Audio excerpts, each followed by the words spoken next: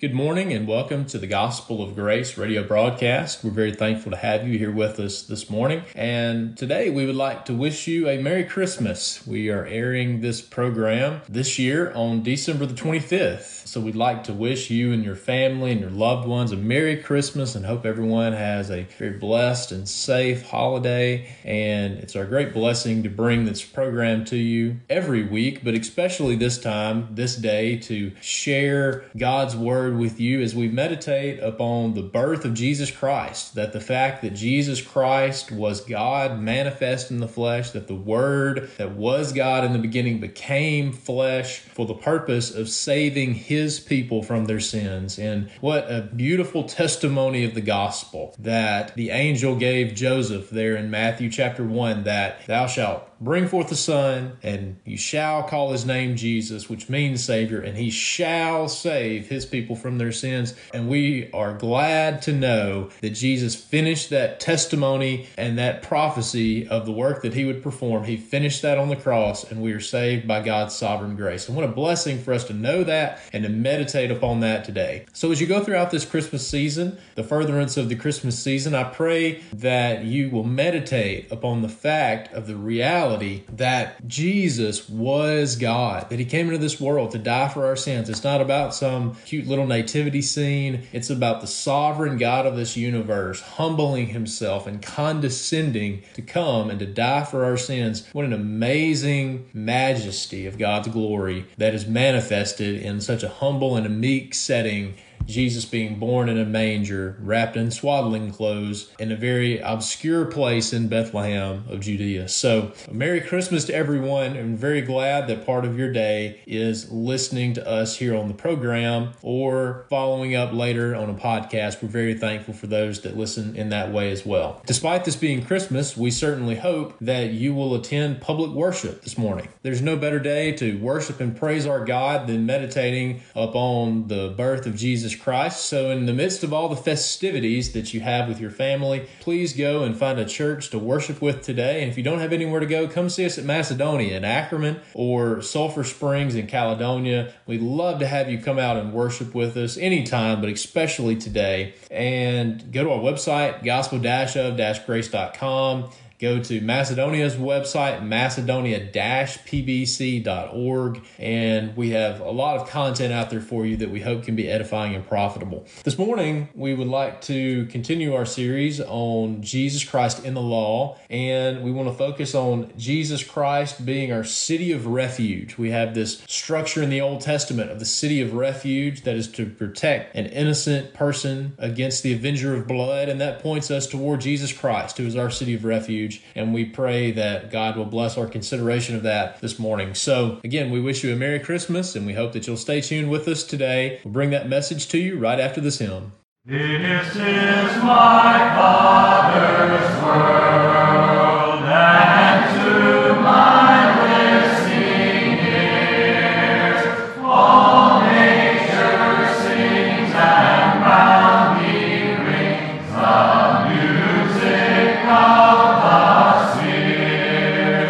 this is my Father's world, I rest in the fog of rocks and trees, of skies and seas, to sands of wonders wrought. This is my Father's world,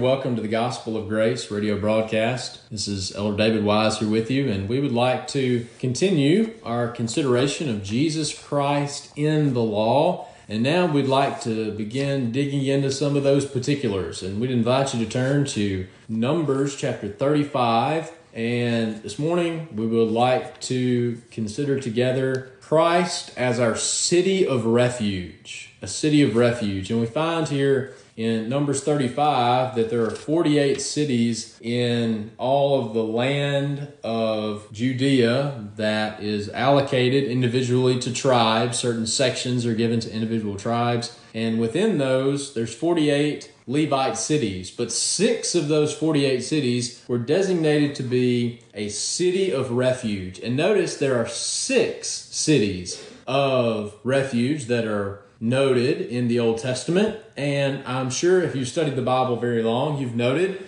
that the number 6 is the number of a man. We have that noted in the description of the beast in Revelation. 666 is the number of a man. But 7 is the number of God. It's the number of perfection and completion. God rested on the 7th day because it was completed. Is the number 7 is always the number of completion and perfection in the Word of God. It kind of makes us wonder, why did God only appoint 6 cities of refuge? Well, I believe that that's pointing toward the 7th city of refuge being Christ, but particularly that 7th city of refuge being the city of our God, Mount Zion, the heavenly Jerusalem, which is the church. So I'll go ahead and let you know that's where we're going this morning, looking at the 6 cities of refuge, but pointing toward that 7th city of refuge, which is the church and the kingdom of God. So here in Numbers 35, we have this introduction of the city of refuge. And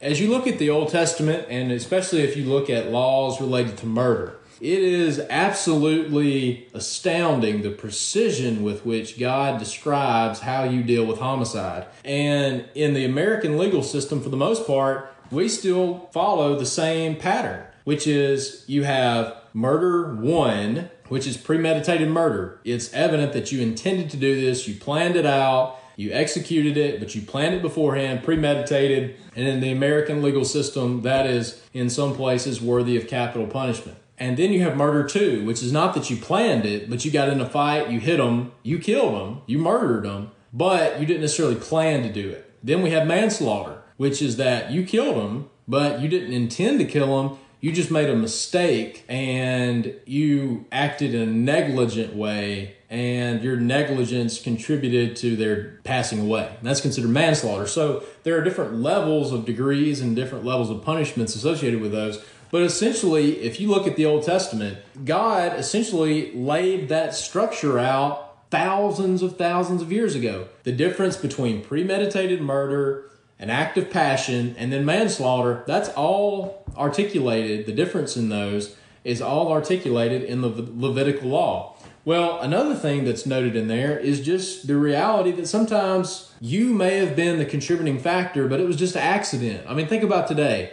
You have a car wreck. Well, you don't need to be texting. If you're texting or something like that and being negligent, then you could be culpable. But if someone is fully attentive and they're paying attention to the road and then something bad happens and you have a wreck, well, that's not your fault. It just happened. It just happened. So back in the day, there's an instance where someone could be the reason why someone died, but they did not have a previous grudge. They didn't have any anger with them and didn't have any previous arguments or anything. And if you just accidentally contributed to someone's death, there was a protection that if you fled to the city of refuge, you would be protected from the avenger of blood. You would be protected in the city of refuge from the avenger of blood. Because think about the family member of a one that has died. Well, they may not be very understanding that you were chopping wood and the axe fell off and you hit someone and that hit someone in the head.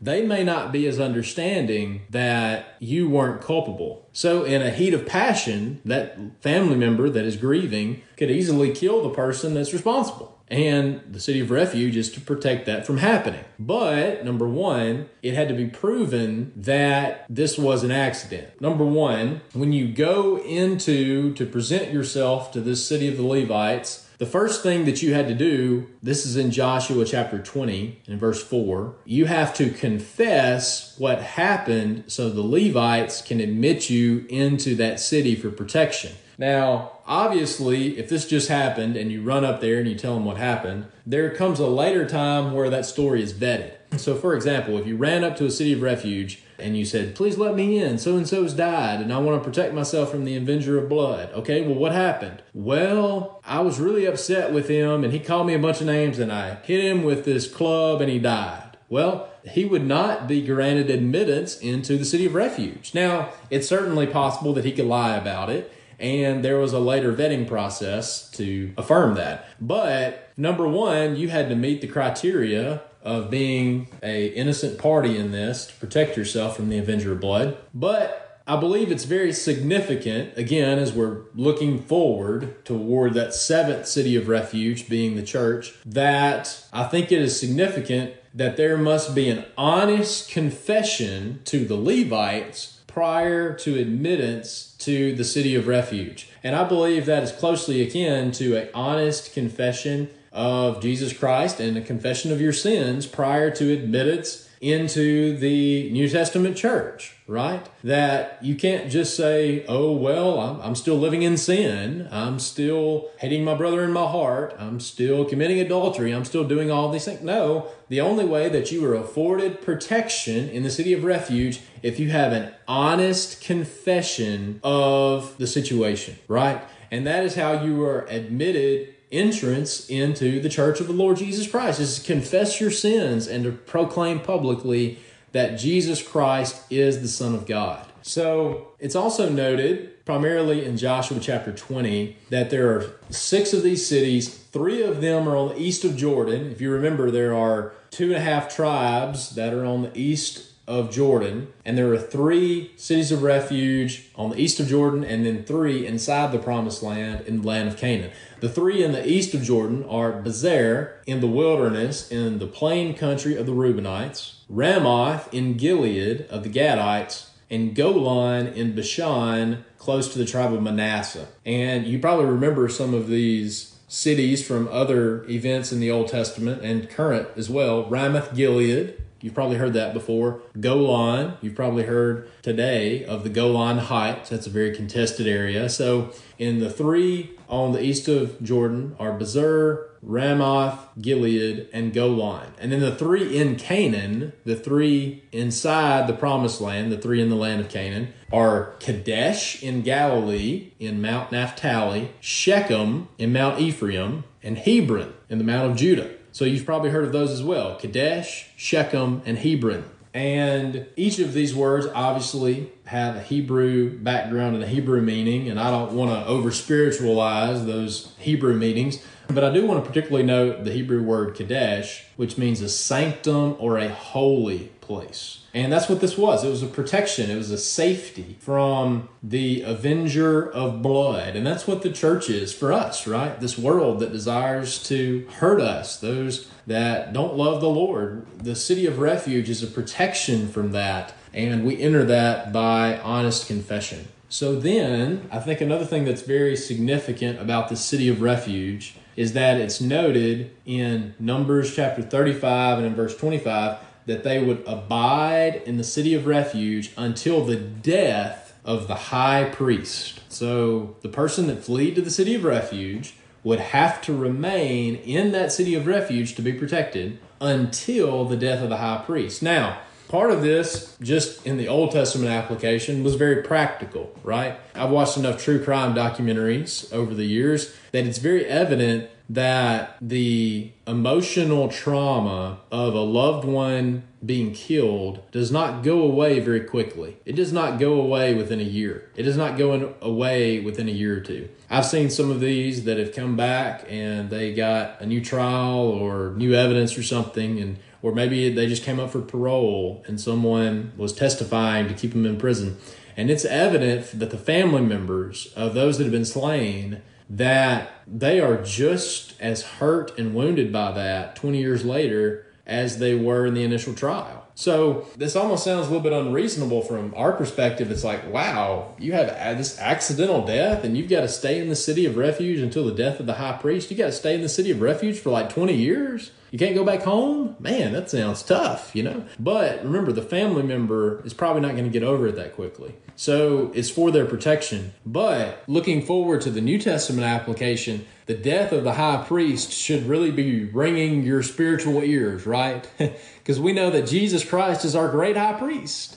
And he entered into the holy place once to make sacrificed for sin, and that veil of the temple was rent in twain. He entered in the holiest of holies to offer his own blood of the Lamb upon the mercy seat, upon the altar, to make a sacrifice for sin. And notice, it is after the death of the high priest that this person was fully protected from the avenger of blood, and that's when they could return to their homeland. They stayed in the city of refuge until the death of the high priest, and then they could return to their homeland. Well, that certainly points us toward the death of our great high priest, doesn't it? It points us toward the death of Jesus Christ, that our great high priest suffered for our sins and shed his blood, and then because of that, now we have rightful entrance to return safely to our homeland in heaven. Right? That beautiful picture that the protected party would remain in the city of refuge until the death of the high priest. It's also worth noting that there was no protection in the city of refuge for a man who had hated their brothers in times past, and there was a time of vetting that. Now, that would indicate if you had 10 different run-ins with this person,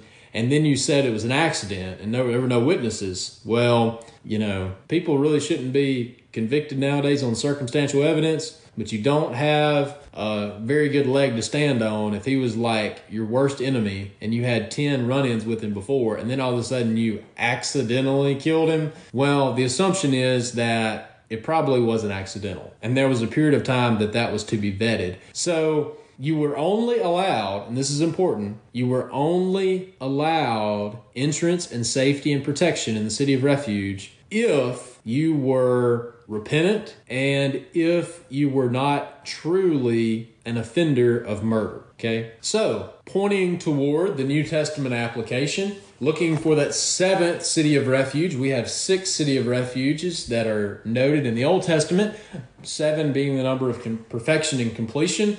We're looking for that 7th city of refuge. And I believe that we could say that 7th city of refuge is Christ. It's God. And the real protection that we find in that city of refuge is in Mount Zion. It's in God's house. It's in God's kingdom. Psalm 46 and in verse 1, God is our refuge and strength, right? God is our refuge and a very present help in trouble. When you feel the avenger of blood coming after you, when you feel Satan, the accuser of the brethren, and the avenger of blood coming after you, where do you flee? Where do you flee? You flee to the city of refuge, right? You flee to Christ. You flee to the church for protection and for safety. God is our refuge. Hebrews chapter 6, and we'll just jump in here in verse 17. Wherein God, willing more abundantly to show unto the heirs of promise the immutability of his counsel, confirmed it by an oath, that by 2 immutable things in which it was impossible for God to lie, he might have a strong consolation who have fled for refuge to lay hold upon the hope that's set before us. So God is not just a city of refuge, but notice this language, fleeing for refuge. And that's what we do, right? We flee for refuge. We flee for protection and say, Lord, I'm in a great strait. I feel the temptations and the attempted devouring of Satan. I feel the avenger of blood coming after me. What protection and what safety do I have? I flee to the city of refuge. Notice also the people who are administering the city of refuge, if you will. Who are the people that are administering it? Well, the Levites. And the Levites are pointing toward the New Testament ministry, right?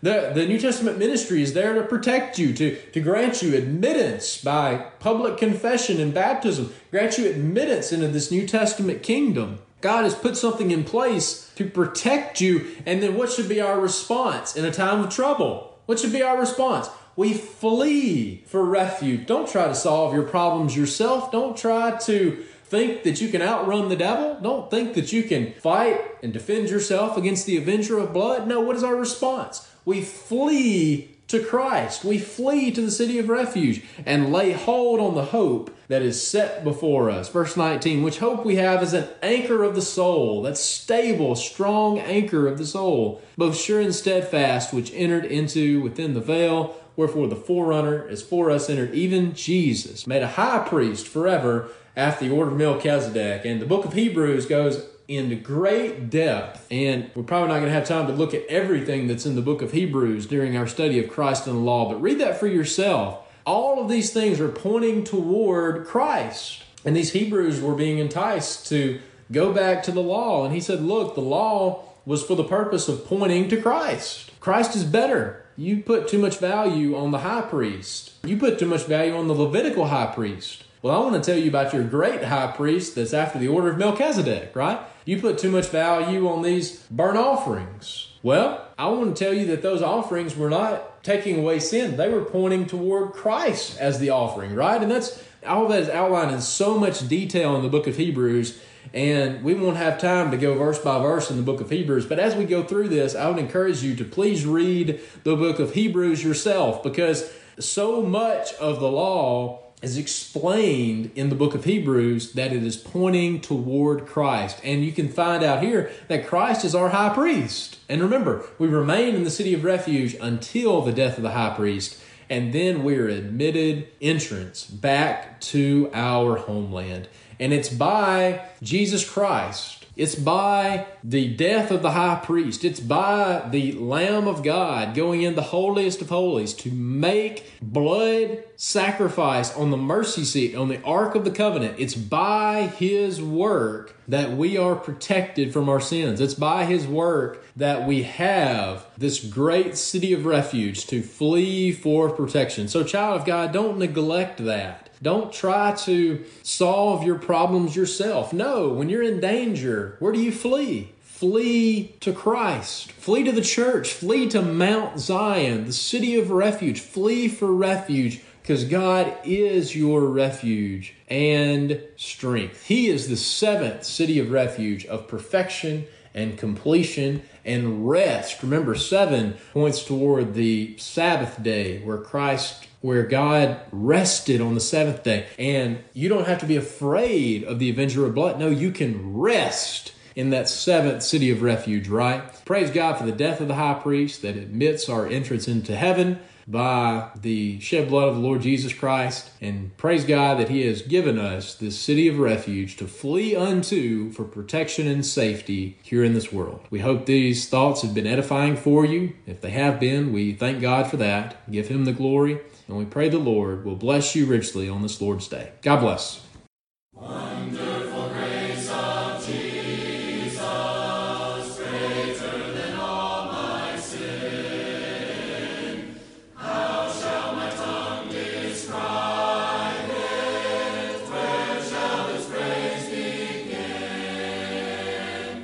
Taking away my burden, setting my spirit free, for the wonderful grace of Jesus reaches me. If you enjoy the messages you hear on the Gospel of Grace radio broadcast, we invite you to visit a Primitive Baptist church in your area. Visit our website at gospel-of-grace.com to search for a Primitive Baptist church near you, to listen to past messages online, and to find additional contact information. This program is also available on iTunes under Podcasts with the title, The Gospel of Grace, a Primitive Baptist radio broadcast. If you enjoy our program, send us an email at gospelofgracepb@gmail.com. We would love to hear from you. This program is produced by Sulphur Springs Primitive Baptist Church, 40283 Wolf Road, Caledonia, Mississippi, and Macedonia Primitive Baptist Church, 11 Staten Road on Highway 15, just north of Ackerman, Mississippi. Come and worship with us each Sunday morning at 10:30, and tune in next week for another message from the Gospel of Grace. Until next time, we pray that God shall supply all your need according to His riches in glory by Christ Jesus our Lord. Wonderful